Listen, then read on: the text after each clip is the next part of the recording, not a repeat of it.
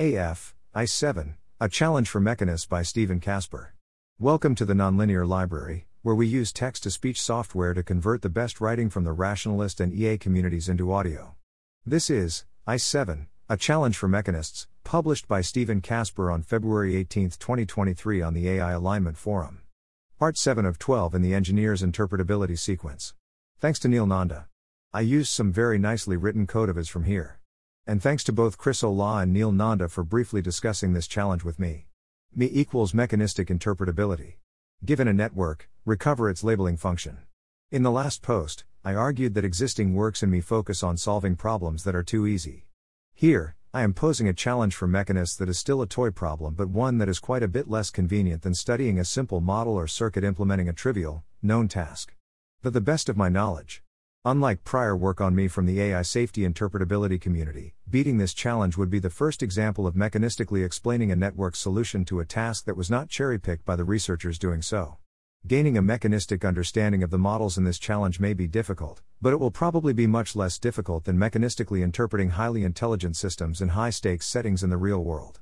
So if an approach can't solve the type of challenge posed here, it may not be very promising for doing much heavy lifting with AI safety work. This post comes with a GitHub repository.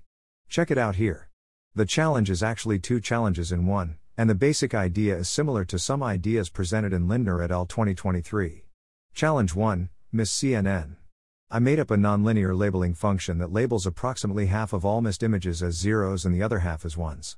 Then I trained a small CNN on these labels, and it got 96% testing accuracy. The challenge is to use me tools on the network to recover that labeling function. Hint 1. The labels are binary. Hint 2. The network gets 95.58% accuracy on the test set. Hint 3. This image may be helpful. Challenge 2. Transformer. I made up a labeling function that takes in two integers from 0 to 113 and outputs either a 0 or 1.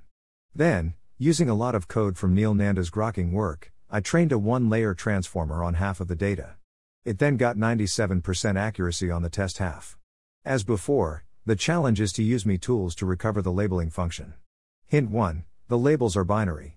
Hint 2. The network is trained on 50% of examples and gets 97.27% accuracy on the test half. Hint 3. Here are the ground truth and learned labels. Notice how the mistakes the network makes are all near curvy parts of the decision boundary. Prizes. If you are the first person to send me the labeling function and a mechanistic explanation for either challenge, I will sing your praises on my Twitter, and I would be happy to help you write a post about how you solved a problem I thought would be very difficult. Neil Nanda and I are also offering a cash prize. Thanks to Neil for offering to contribute to the pool. Neil will donate $250, and I will donate $500 to a high-impact charity of choice for the first person to solve each challenge. That makes the total donation prize pool $1,500. Good luck! For this challenge, I intentionally designed the labeling functions to not be overly simple. But I will not be too surprised if someone reverse engineers them with me tools, and if so, I will be extremely interested in how. Neither of the models perfectly label the validation set.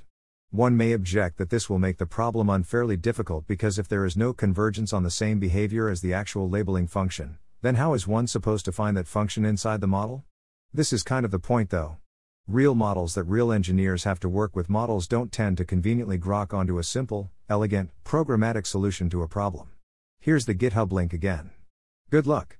Questions? Do you agree or disagree that if mechanistic interpretability tools are unable to solve problems like these that they are unlikely to be very useful for safety? Are there reasons to expect that systems that are larger or trained to be more intrinsically interpretable may be substantially easier to interpret than small models like these? Thanks for listening. To help us out with the Nonlinear Library or to learn more, please visit nonlinear.org.